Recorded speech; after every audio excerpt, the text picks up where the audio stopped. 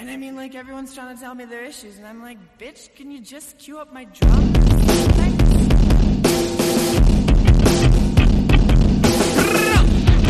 Welcome to Rebel Girls Book Club. I'm Harmony.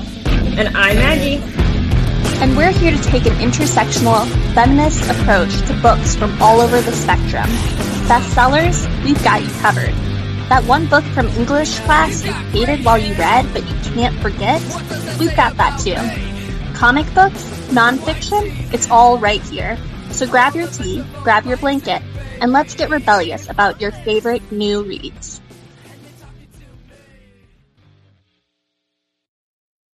Hello, welcome back to Rebel Girls Book Club. My name is Maggie. My name is Harmony. And today we are doing the end of the year book tag created by Ariel Bassett.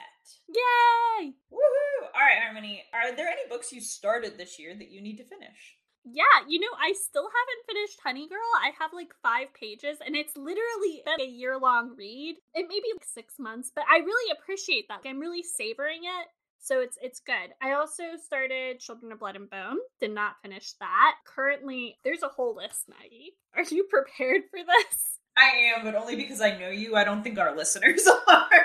Okay, well, I guess those are the 2 big ones. Oh no, you should. I mean, not Children of Blood and Bone, the other one. Children of Shadow and Bone. Children of Virtue and Vengeance, the sequel? Yes, Children of Virtue and Vengeance. That's the one I started and haven't finished. Very nice, very nice. I'm in the middle of 2 books as well, but it's more just because they're what I'm actively reading, which is The Good House by Tana Nariv Dew and You Exist Too Much by Zaina Arafat.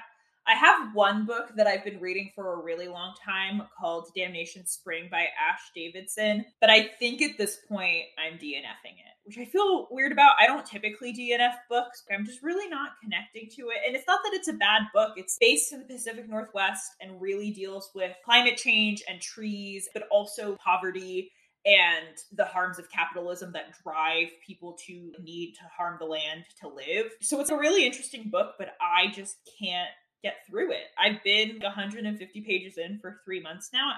I think I'm giving up. So wait, can you tell us what DNFing means? Did not finish. Got it. Which is not typical for me. I'm usually one of those people who, if I start a book, I'm gonna finish it. Not that I have anything against not finishing in general, but I think as somebody who likes the craft a lot, I feel like even when I read a book that I'm not driving with, I often learn things from that experience that are genuinely useful for me in the future, but it's just not working for me. I have ADD, so I regularly pick books up and then don't finish them, and then sometimes I finish them like a year later. It's true. Harmony also struggled earlier this year, and I don't know if you're still struggling now, where she would get really close to the end of a library book, 20 pages left, and then the library would take it back, and then she'd have to wait for weeks for it to come back. Which, isn't that what happened to you the first time you read Cemetery Boys? Yes, it is. And also The Witching Hour, and also Gods of Jade and Shadow, and a whole bunch of other books, I'm sure.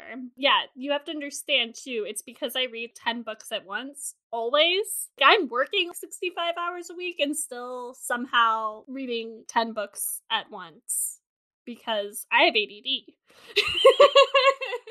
I'm not judging. I'm just saying. Do you have an autumn book to transition into the end of the year? We're sort of facing down the last bit of autumn, but we still got like 7 weeks left. Autumn book. Let me think. What's the best autumn book that I read recently? Autumn. Why don't you go first for this one while I look? I think the book I'm planning to read to sort of really finish out the transition is Under the Whispering Door by TJ Klune, who wrote The House in the Cerulean Sea, which everyone was understandably fucking obsessed with last year. I was too. But I've heard that this one is a little bit darker, a little bit quieter, a little bit heavier, as it kind of deals with a man who is at the end of his life and I think might fall in love with the Grim Reaper, but it's a lot about accepting death. And to me, in my little romanticist heart, that's just the vibe of autumn, is death and then rebirth in the spring. So that's where we're at. Wait, so is this a book we're supposed to be reading to transition out of autumn? It's not a book we already read that gives us autumn vibes?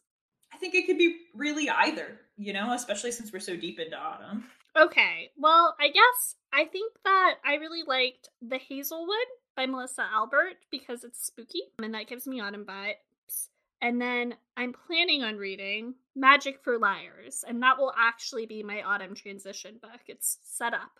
and Everything, which is about a magic school and witches and true crime, which also gives me autumn vibes because it's dark and spooky, kind of, but lightly dark and spooky. I feel that. Is there a new release you're still waiting for? There's a new release that I really wanted that my local witch bookshop just got that I'm waiting to have funds for, and it's called Missing Witches, and they have a great podcast, and you all should listen to it even if you're not into witchcraft, because it's mostly historical. It's mostly history, and that's actually how I learned about anarchism, which Maggie and I just recorded an episode about. So it's pretty cool, and I like it. In terms of other books, no, I don't think so. There's too many books for me to be waiting on anything. Fair enough. I think that I'm still waiting for Nnedi Okorafor's new book. I think it's called Noor. That comes out the day after this episode goes live. We read Binti by Nnedi Okorafor on the podcast last season, and then I binged the rest of that series, so I'm super excited for her. Yeah, I saw that on Instagram. That does look exciting. What are 3 books you want to read before the end of the year? Oh, I don't plan my reading. Should I? I don't know. It's up to you. Why don't you go first while I really think about that question?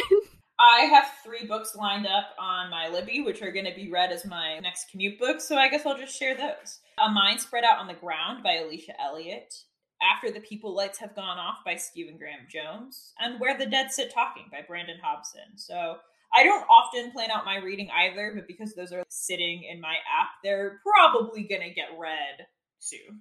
That's fair. I guess in my app is Upright Woman Wanted, which I've already started, so that will get you read. Yeah, Maggie recommended that book to me. It's got librarians, so I have to read it. And lesbians!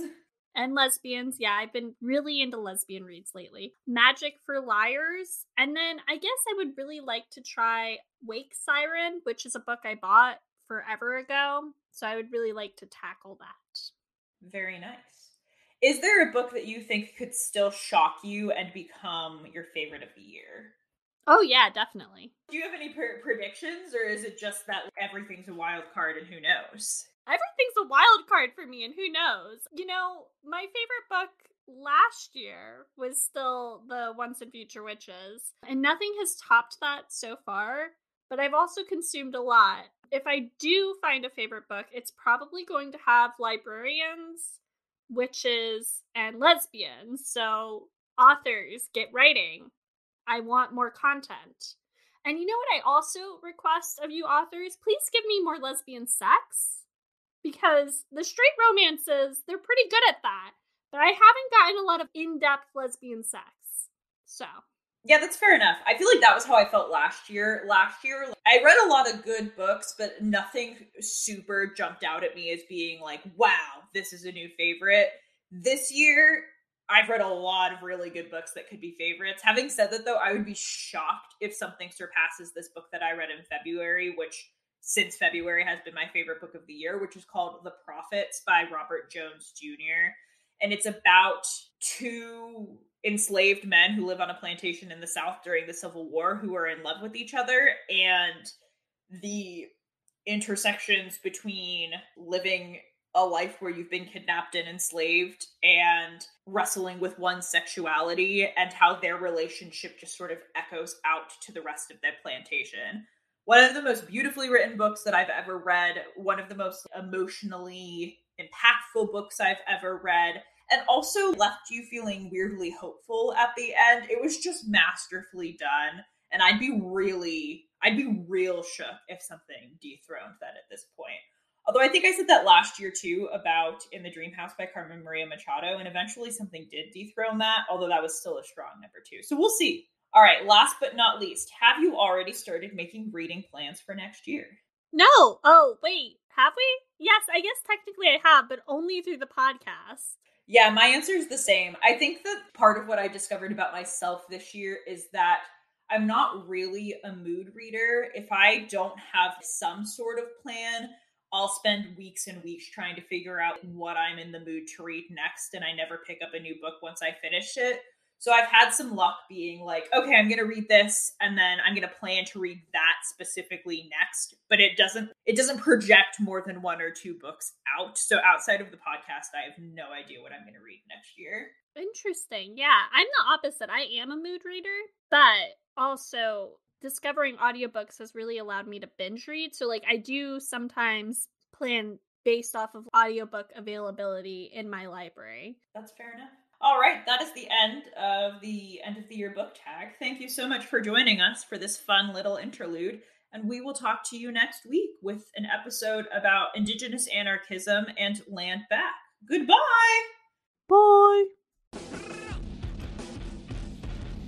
Don't forget to rate and review us on your favorite podcatcher app. You can support this podcast by going to anchor.fm/RGBC and clicking the Support This Podcast button. Our episode schedule can be found in our show notes or by going to our website, rebelgirlsbook.club, and clicking Read Along with the Show. You can follow us at RGBC Pod on Instagram, at Rebel Girls Book Club on Facebook, at Rebel Girls Book 1 on Twitter, and you can email us at rebelgirlsbookclub@gmail.com. Our theme song is called Pretty Boys Make Me Feel Ugly, and it's by The Gays. See you soon, and remember to read rebelliously.